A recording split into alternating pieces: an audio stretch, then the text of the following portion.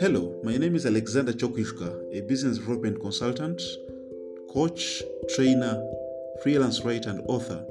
And today I would like to talk to you about focus. Focus is such a very significant thing in our lives, career, and business.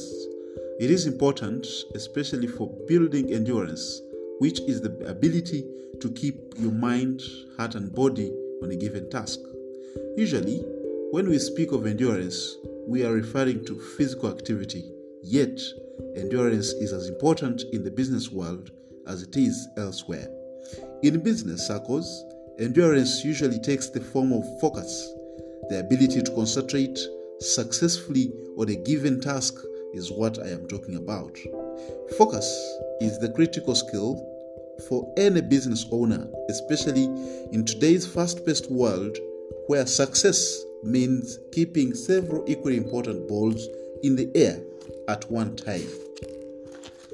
So, how do you focus on multitasking? A situation whereby its very definition, several things must happen at once. Well, the key to successful focus is attention. When several things are happening simultaneously, you need to concentrate on only one thing at a time. This, however, does not mean that you must first bring one to full completion before you can start on another.